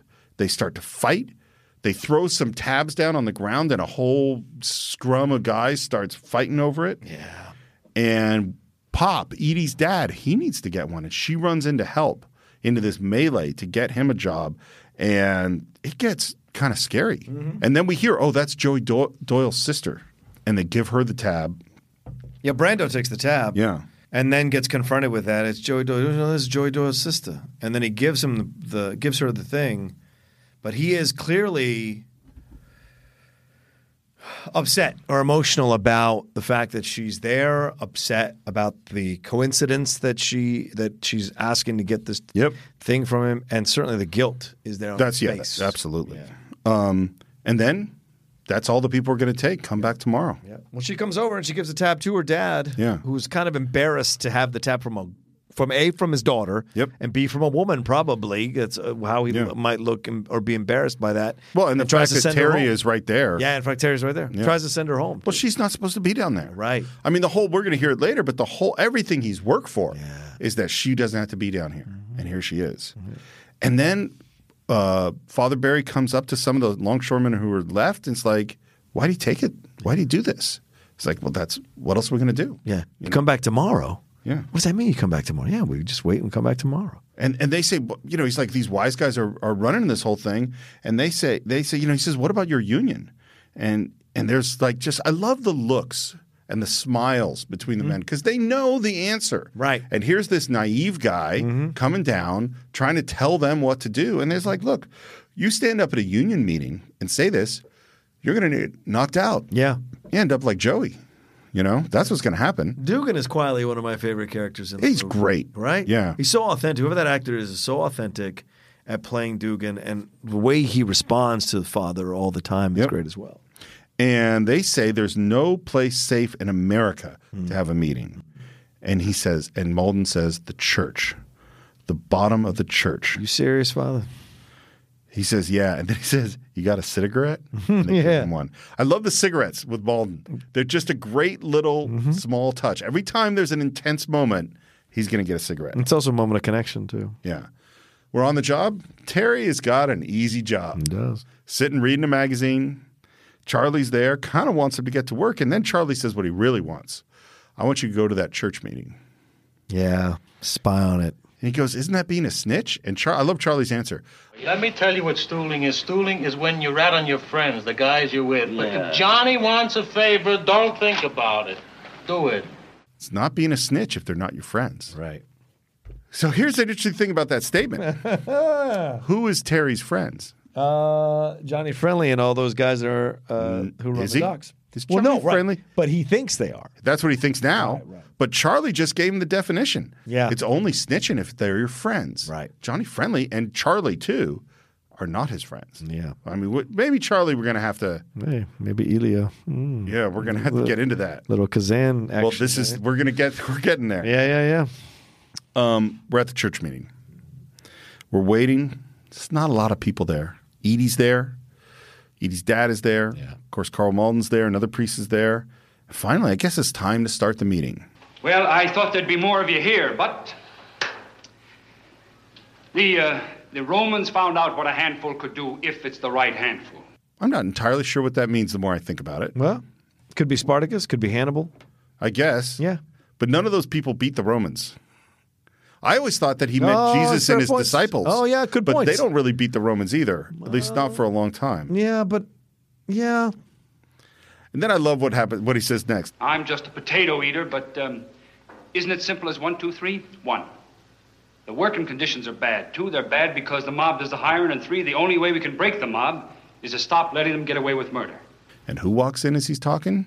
Terry Malloy. Terry Malloy. Strolls in, too. Yeah. Sits in the back. Father Barry asks, who killed Joey Doyle? There's looks. There's a very palpable silence. There's no answer. Mm-hmm. He says, I have a hunch all of you could tell us something about it. How can we call ourselves Christians and protect these murderers with our silence? And then Edie, she's there. She turns back at one of the guys and says, you're Joey's best friend. And he's not going to give any answer. Yeah. And then Dugan, your pal Dugan, turns around and says, who asked him in here? I'm just trying to find out what happened to Joey Doyle. Maybe you can be helpful. Helpful? The brother of Charlie the Gent, they'll help us get to the bottom of the river. Better leave Charlie out of this. Charlie the Gent. It's a good name. It's a good mob name. It's interesting that because he didn't have any more background than Terry did. Yeah. They're both orphans from a dad who was a longshoreman who got killed somehow. We don't know. And maybe. And somehow he becomes the gent. Yeah. Yeah. That's the way he dresses. Yeah. But I like Terry here, the physical work that Brando does for Terry here. He doesn't want to be here. He's here. But he also feels like he doesn't have to be sneaky. Like, who gives a shit? He puts his arms over the church. Like, that is all body language of a guy who is, like, so relaxed. It feels nothing here. And it's just kind of like watching these people, and they're not going to do anything. And so it doesn't matter to him. Well, and then there's the next moment where they start talking about his brother. Yes. And you don't talk about his brother. Right, then it switches. There's a switch. Mm-hmm. Better leave Charlie out of this. You don't think he'd be helpful? Why don't you ask him yourself? Maybe I will one of these days. One of these days. Malden keeps at him. He's like, you know who the pistols are, and you let them cut you down one by one. Dugan, how about you? Are you? One thing you got to understand, Father, on the dock we've always been D&D. D&D, what's that? Deaf and dumb. No matter how much we hate the torpedoes, we don't rat. Rat? Well, boys, get smart. I know you're getting pushed around, but there's one thing we've got in this country, and that's ways of fighting back. Now, getting the facts to the public, testifying for what you know is right against what you know is wrong. Now, what's ratting to them is telling the truth for you. Now, can't you see that? And again, there's just looks. Because he doesn't get it. No. He's naive. Yeah. He comes from that Dudley Do-Right, black and white type approach to the world, and it ain't in the Bible. In the real world, it's a lot harder than that. Well, here's the thing. He is 100% right. Sure. That if all the longshoremen said no, Johnny Friendly's got no power whatsoever. But what he doesn't get is the fear, the separation, the loneliness of standing up by yourself and getting killed and knowing that your family's going to starve. They're going to lose their home. The pain of that is something that priests can't grasp. Yep. He didn't have a family. Mm-hmm. And he's, on some level, as you said at the beginning, he's protected by the church. Yep. And Edie knows this isn't going to work. And the other priest says, seems to me we've gone just about as far as we can. And We're going to end this with a little prayer, and then a rock comes through the window. And this is scary. A whole bunch of guys outside banging on the walls. Intimidation. Windows. Yeah. 100% that's what them is. More things come through the windows, and they're sending people out in pairs, and Terry grabs Edie and takes her out on a safe way. He takes her up rather than straight out the door, because the guys going out the door, they're getting beaten, including her dad. Yeah. And Edie is asking, what about my dad? And he says, oh, don't worry, he's an old man. They're not going to hurt him. Oh, yeah, they are. Yeah. Dugan's getting beaten by a baseball bat. Yeah. And Father Barry gets in the way, pushes the guy away, looks up at Dugan and says, You still D&D? You still call it ratting? If I stick my neck out and they chop it off, would that be the end of it, or are you willing to go all the way? Down the line. They'll put the muscle on you, too. Turned around collar or no turned around collar. Wipe your face. Listen to me. You stand up and I'll stand up with you. Right down the wire. So help me God. Does he know what he's getting into? The priest? Father Barry? No. I don't think so either. I think Father Barry thinks he knows what he's getting into. But but like you said, Steve, earlier, Edie's words are affecting him. Yeah. And now Dugan calling his ass out, man to man. Yeah. This has nothing to do with priest or whatever. This is man to man. How far are you willing to go with this, right? What did Sean Connery say? What are you prepared to do in that moment? Like, because when you're facing corruption like this, you got to be all in or all out. Does Dugan know what he's getting into? Yeah. Dugan's very aware of what's happening. But he also has a desire to fight this thing once and for all. Like, you know. Again, it's interesting who the heroes are. I mean, in the end, Terry is the hero. Yeah. But Terry doesn't get to have that moment without Dugan, without Joey, without Edie, without Father Barry. Right. You got to have those people and Charlie on some level. Sure. Yeah.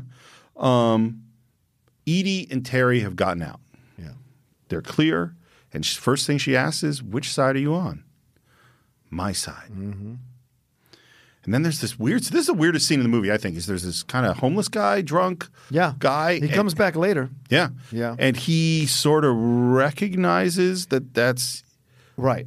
Were you going to say something? No, I think this is you say I think this is a very important scene in the movie because he recognizes that she's Joey's sister. Yep. But then recognizes that Terry was there last night. And Terry pushes him away because Terry doesn't want to be found out. Yep. Terry doesn't want to have this situation told to Edie just yet because Terry seems to have grown fond of Edie. Right. And now doesn't want to have it ruined by this guy. And the guy won't take his money. Yep. And I find that to be interesting. Oh, yeah. First of all, and he calls Terry a bum. Yeah. That word, a bum. That's a word. That's a word in this film that's really important. Yeah. And again, we go into I think Terry has constructed a lie that he could live with a little bit up until Joey's death and up until Edie and up until Father Barry. And that lie is falling apart. As you said, this is awakening. Yeah. And this guy calling him a bum and him realizing I can't let Edie know who I am, what the truth is. Right.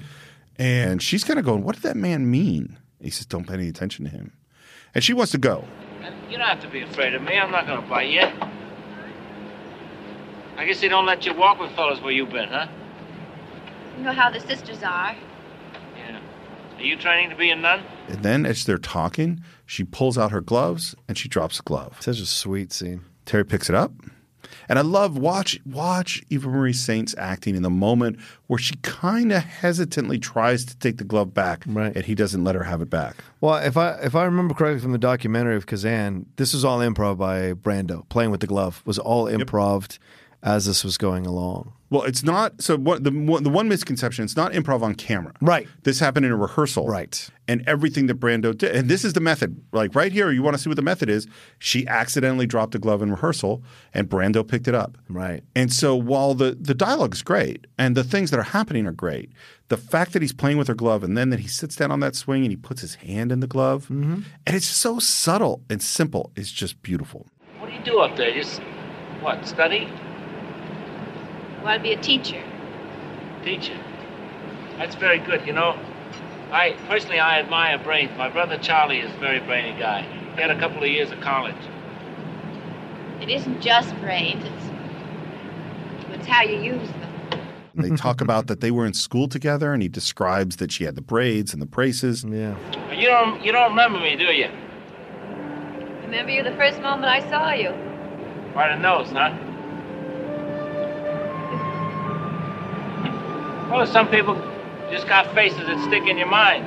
When Brando smiles, it's beautiful. Yeah, of course. He's got that power. Yeah. You know? Radiates that charm. Absolutely. And she remembers that he was in trouble all the time, and he talks about... Boy, the way those sisters used to whack me, I don't know what. They thought they was going to beat an education into me, but I foxed them. Maybe they just didn't know how to handle you. Well, he says, I showed them. Oh, yeah. But how did you show them? By ending up being an uneducated guy working on the docks. Yeah. Right? Yeah. You didn't really win in that situation. Nope. But he thinks he did because he's got that stupid pride thing. She calls him out and she's very sweet in that moment and says, maybe she didn't know how to handle you, which is her way of kind of flirting with him. Absolutely. That's probably her first interest with anybody. And he says, how would you have handled me? Yeah. And she says... With a little more patience and kindness. That's what makes people mean and difficult. People don't care enough about them. And there's that look. There's just that. They have great chemistry together. Yeah. Great Oh, chemistry. Yeah. And his response is, you're kidding me. I better get you home. I better get you home. There's too many guys around here with only one thing in their mind. Am I going to see you again? What for? The music, by the way, is totally West Side Story at this moment. Yeah. Which he's writing like almost at the same time. Because I think West Side Story comes out of 57, 58, something like that. It's right after this. And she starts to walk away, and then he calls to her, and there's a great close-up as she follows him, By the way, Sam Spiegel hated the love story. Oh, wow. What? Wanted it cut out. Thought there was no reason for a love story in this movie. Shouldn't be a love story. Take it out. Schulberg used, that veto power that Kazan gave him. He said, no, the love story stays in. That's it. Kazan, of course, sided with him. And can you imagine this movie? The film doesn't work without the love story. It really doesn't. It changes Terry from beginning to end. Back at her place, she goes inside. Dad's got a bus ticket for her. Yeah. Because he made a deal with his mom that they put quarters in cookie jars to get her up with the sisters so he wouldn't see what he just saw, which is her and Terry Malloy. Yeah. Daughter of mine walking arm in arm with Terry Malloy. Do you know who Terry Malloy is? Who is he, Pop? He's the kid brother of Charlie the Gent, who was Johnny Friendly's right hand and a butcher in a camel hair coat. And she's kind of going, no, I think there's something else about him. There's some other quality to him. Man. And he grabs her. I love this moment with Dad and says, see this arm? 2 inches longer than the other. That's from years of working and sweating and lifting and swinging a hook. Every time I ice a box or a coffee bag, I says to myself, that's for Edie, so she can be a teacher or something decent. That's powerful stuff. Oh, yeah. And again, that's the immigrant. That's Elie Kazan's father working at the carpet store. Yep. So his son could be a great director. My dad said that to me all the time. I work this job. I take the abuse of these people as I serve them as a banquet waiter so that you can get an education, so you can be something better than me. I mean, it's the story of the immigrant always. Yep. If you're a son of immigrants, you know that speech. You hear it every time. Yep. It's on the rooftop. Edie's there. We're at Joey's coop. The kids are there.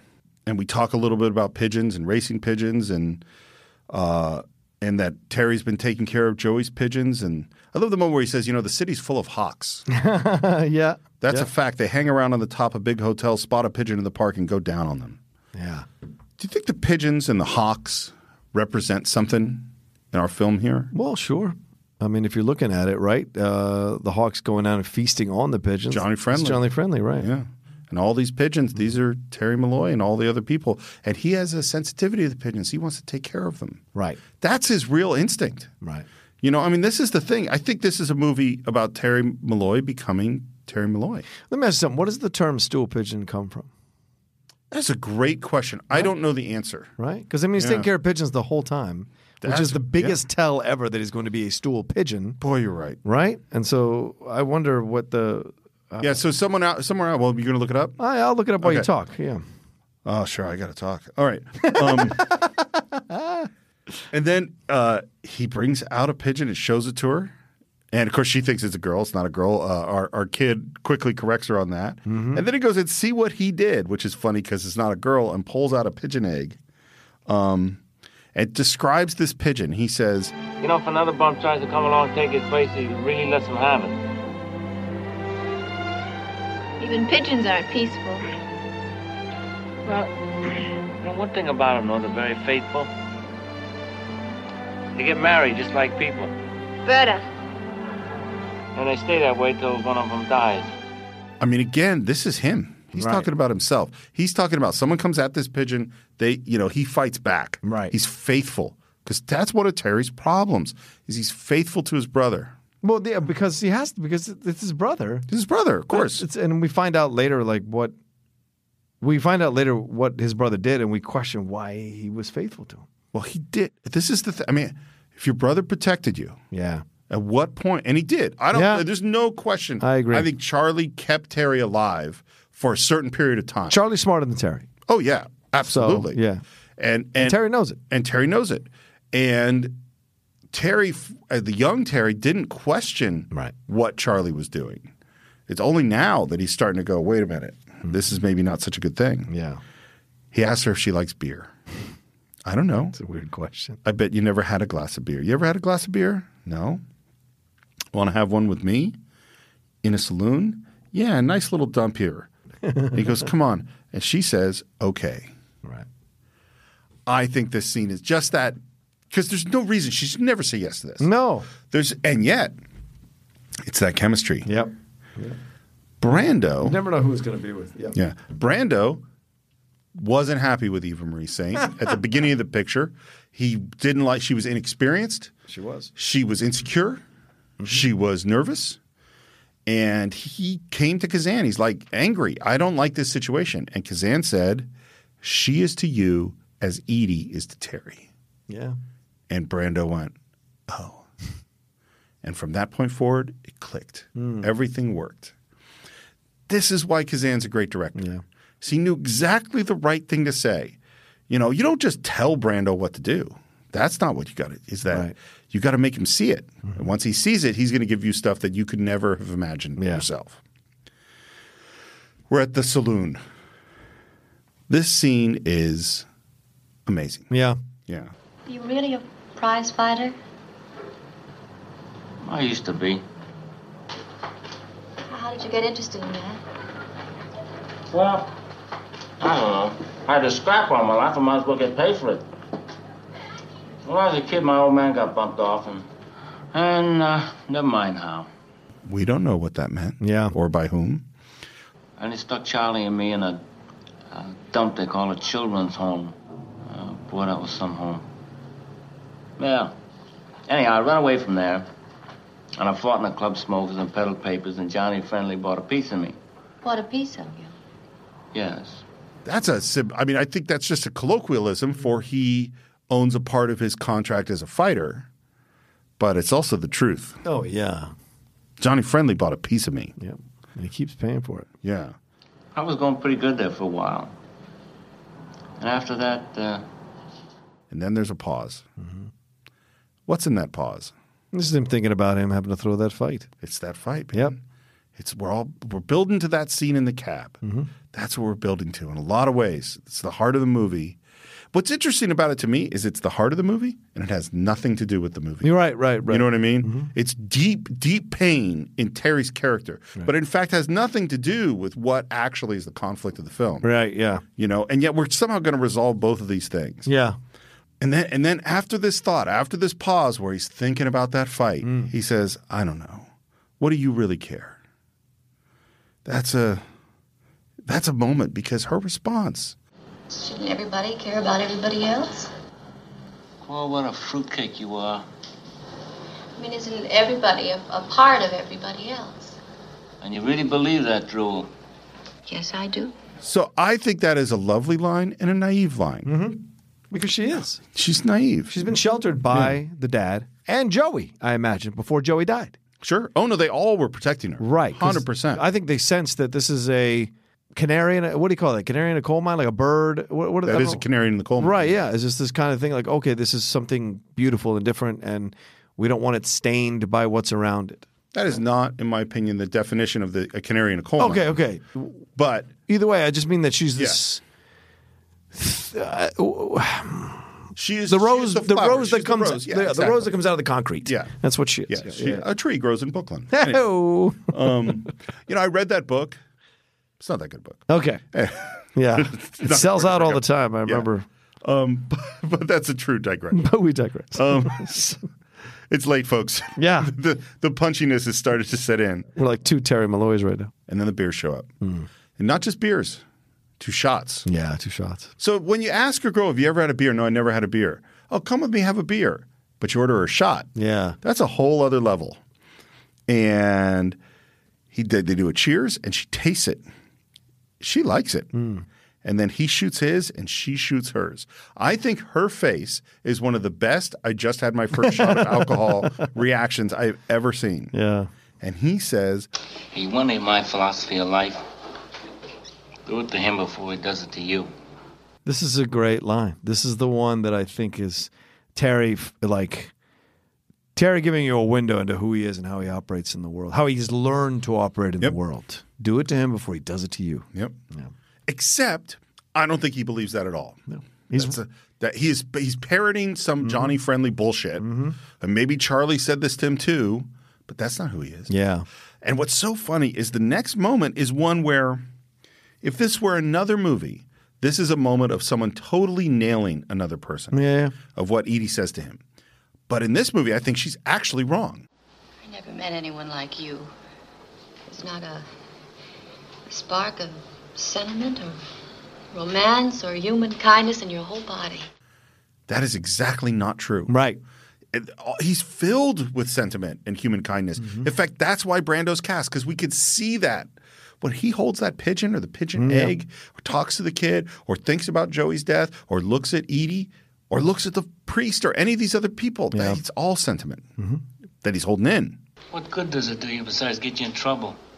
And when things and people get in your way, you just knock them aside. And now he starts to get angry because he realizes, again, that's that guilt coming to hit him. And he goes, Don't look at me when you say that. It wasn't my fault what happened to Joey. Fixing him wasn't my idea. Who said it was? Well, everybody's putting a needle on me. You and a mug in a church and Father Barry. Are they? In his mind, they are. Yeah, in his mind. Right. And maybe they are. But maybe. I mean, certainly people know that he's involved. Right. But his guilty conscience is starting to grow. Yep. I love her response. Well, what's Father Barry got to do with this? And he says, what's his racket? Right. Racket? He's a priest. How could a priest have a racket? Right. Again, she's naive. I mean, priests do have rackets sometimes. They do. They do. Yeah, but in the concept of this movie, it doesn't make sense, right? Well, Father Barry doesn't have a racket. Right. How many priests were there on the waterfront in Hoboken that did? Probably a lot. You know what I mean? Because what Terry does know that she doesn't is that priests are just people. Yeah. They're just people. Yeah. There's some good ones. There's some not so good ones. Listen, down here, it's every man for himself. It's keeping alive. It's standing in with the right people so you get a little bit of change jingling in your pocket. And if you don't? If you don't, write down. It's living like an animal. All right. I'd rather live like an animal than end up like... And he can't complete the sentence. Like Joey. So, is he coming to terms with the death of Joey at this point by saying that? I'd rather live like an animal than end up like, oh, shit, oh. I don't think he's come to terms with it, no. I think, here's how I'll put it. In Terry's mind, all roads lead to Joey. Yeah. Every thought process he goes off on comes back to Joey. Right. If I do this, I'll end up like this. Well, it's almost like the mirror image of that. So that's true. And also, I am the thing that killed Joey. Right. You know, Joey. If Joey keeps doing this, he runs up against me. Right. Against Charlie, against Johnny Friendly. That's the. It's not just seeing myself as a person under threat. It's seeing myself as the threat, as the evil in the world. Not that I have to fight against the evil. You know, the story of the pigeon is something comes against him, he's going to fight back. But the other part of that story is what if you're the attacker? Yeah. And how do you know the difference? Yeah. You know? There's that line, you know, an eye for an eye leaves the whole world blind. Right. I think that's where his brain is right now. Like Joey. Are you afraid to mention his name? The intensity on her face is powerful. It's palpable. Well, what do you keep harping on that for? Come on, drink up. You gotta get a little fun out of life. And she says, help me if you can, for God's sake. Can you imagine if someone says that to you? I don't know if you ever had that at that level.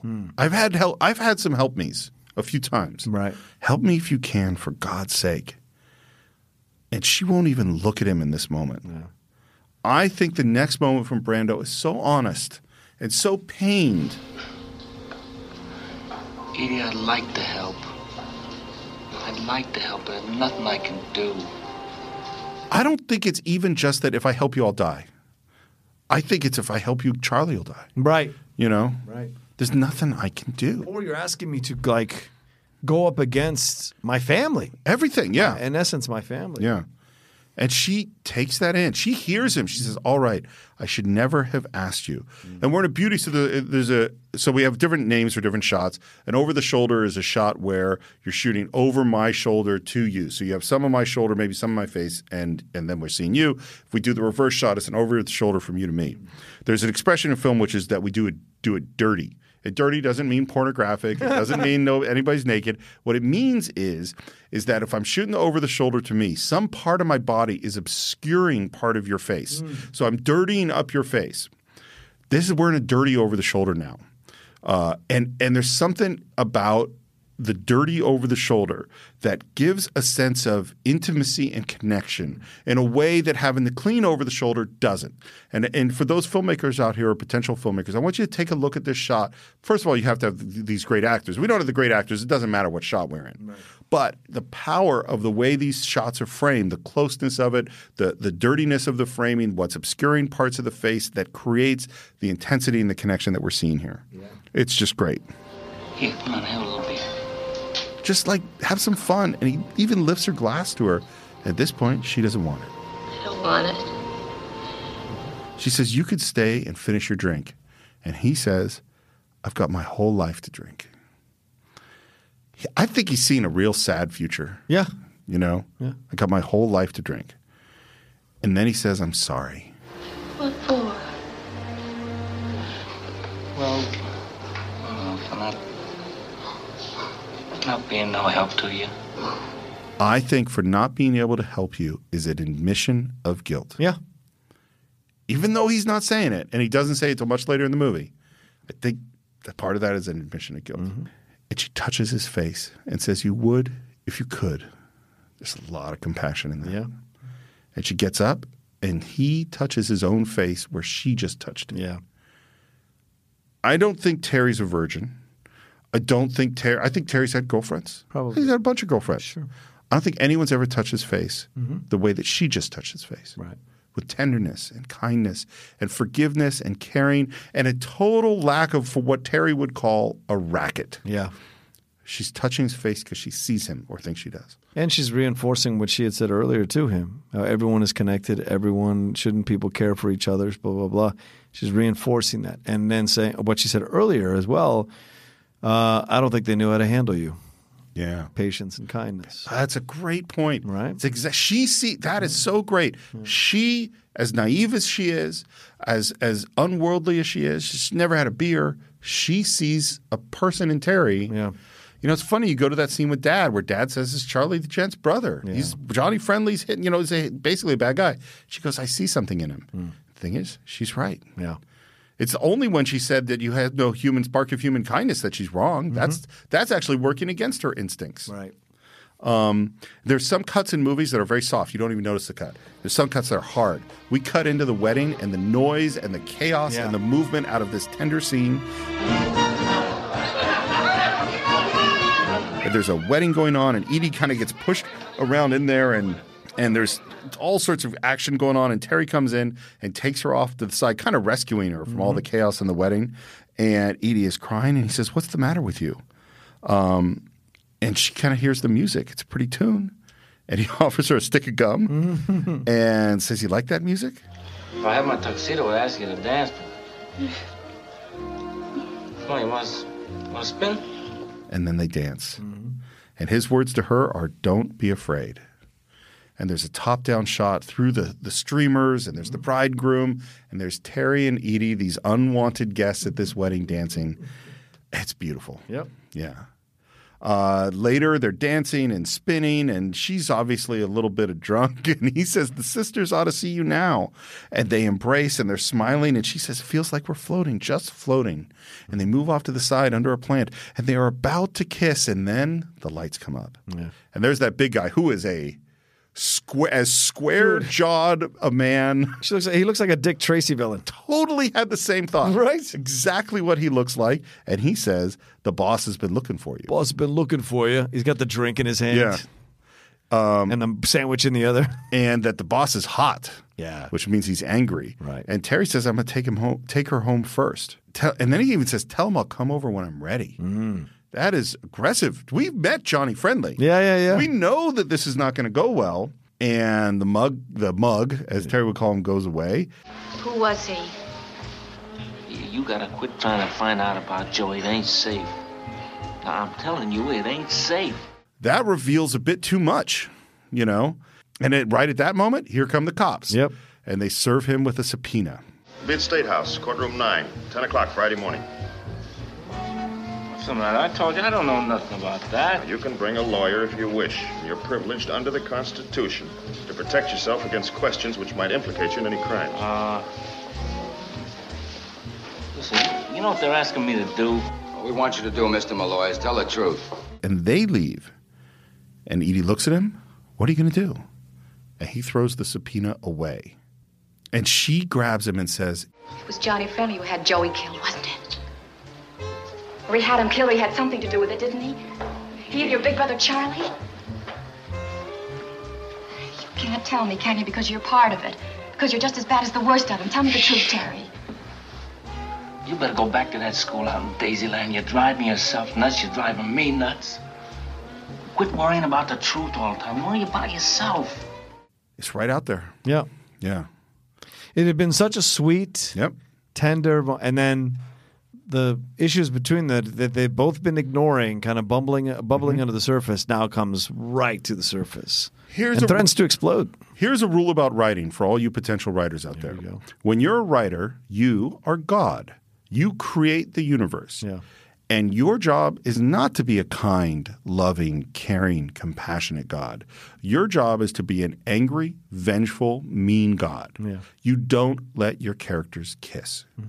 That's what this is. It's that you get them right till they're about to kiss, and then you have the mobster who probably killed Joey show up, and then you have the cops with the subpoena show up, and then you have every single terrible thought that she has about Terry come out in this moment, because that is what good stories are about. Yeah. They're not about people getting what they want, at least not till the end. Yeah. They're about people being prevented from getting what they want.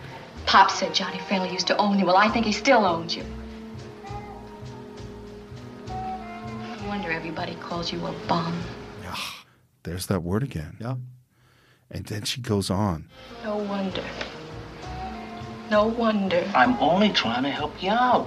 I'm trying to keep you from getting hurt. What more do you want me to do? Much more. Wait a minute. Much, much, much more. And she walks out. And as she walks out, the wedding bursts into applause. Yeah. And he's left alone. It's later. Terry's walking outside, and a car speeds up and stops, pulls right up to him, and there's Johnny. Hi there, Johnny. I was just coming over there. Well, were you in Chicago? No, I said I'm on my way over there.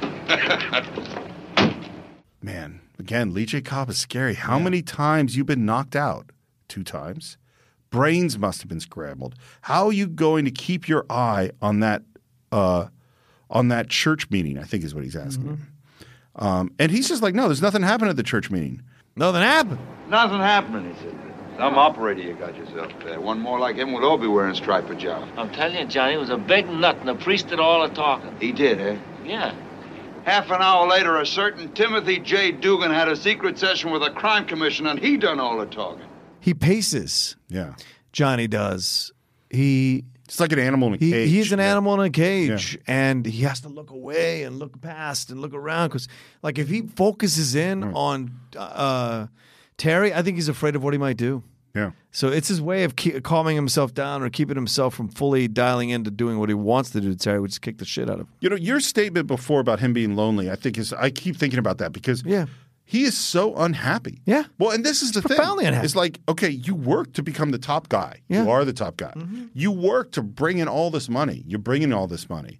You worked for all these things so you will be successful and powerful, and you don't. None of it is helping you at all. You're a miserable person. I don't care how much you accomplish in this fucking world. If you don't address your own shit, your own issues, you will be profoundly unhappy no matter how much goddamn money you have, because it will creep into everything. It'll creep into how you treat people, how you perceive people treating you, how you handle your relationships with whoever you're in love with, your family. It will creep into everything.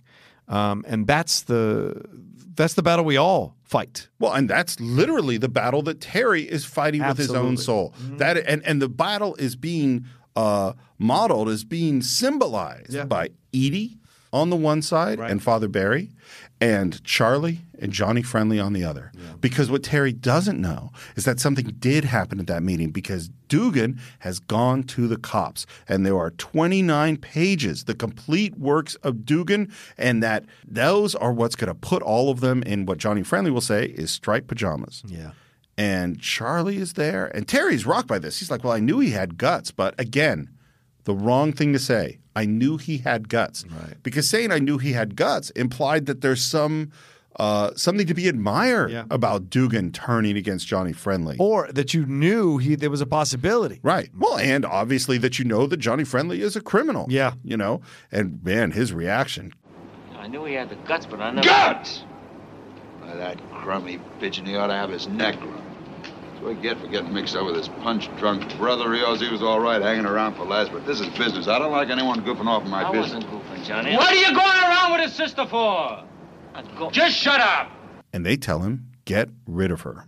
Now, look, we got to do something to muzzle this Dugan, or he'll raise the biggest stink this town has ever seen. We got the best muscle on the waterfront. The time to use it is now. Pronto, if not sooner. So what has he just said in front of Terry?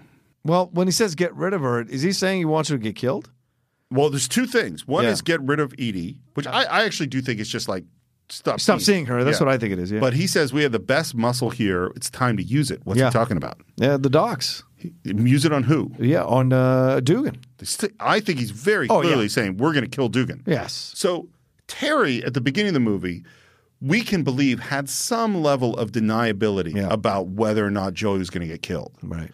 And then he realizes that, he was part of Joey's death. Right. At this moment, he has no way of hiding from the fact that Johnny Friendly and his brother are talking about killing Dugan, a guy who he just said had guts. Yep. You know where you're going? Back in the hole.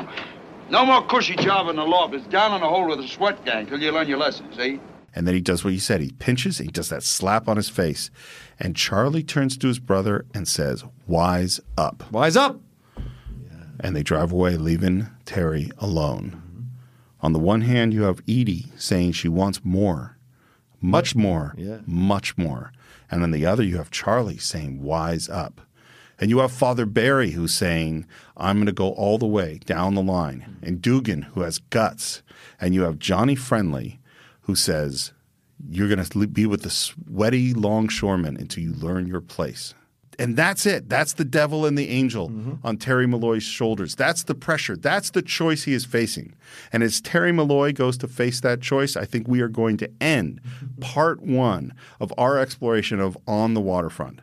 As always, we want to hear what you think, not just of On the Waterfront, but of Elia Kazan, of method acting, of Marlon Brando, of the world of the unions, of corruption, of power, and of the various angels and devils we have on our shoulders. So let's have some discussion. Maybe we'll put some questions up on our Facebook page. Yeah. Just do a search for The Cinephiles. If you want to support the show by picking a film, which wasn't picked like On the Waterfront, you could do so by going to patreon.com/The Cinephiles. You can subscribe to the show on iTunes, where we'd love to have you leave your reviews. It's really, really important for the show. If you don't subscribe there, you can visit us on YouTube. And I have a YouTube question for everyone. For those of you who listen to the show through as a podcast, every single week you get the preview of the show, which tells you on usually the Monday or Tuesday before what episode is coming up. We haven't been placing those previews on YouTube. Would you YouTube viewers like to get the previews every week? let us know. We can start putting them up. If you and maybe a good place to let us know on that is leave some comments on YouTube, and we'll read them there. You can buy On the Waterfront or any other movie we've ever reviewed on cinephiles.net, and you can reach me on Twitter as SR Morris, on Instagram as SR Morris1. John, where can they reach you? You can always reach me at The Roca Says on Twitter and on Instagram. See all the things I'm doing there. You know I post about everything, so there you go. And that is it for this week. We will come back next week, back to Hoboken, New Jersey, to see what Terry Malloy does on the waterfront.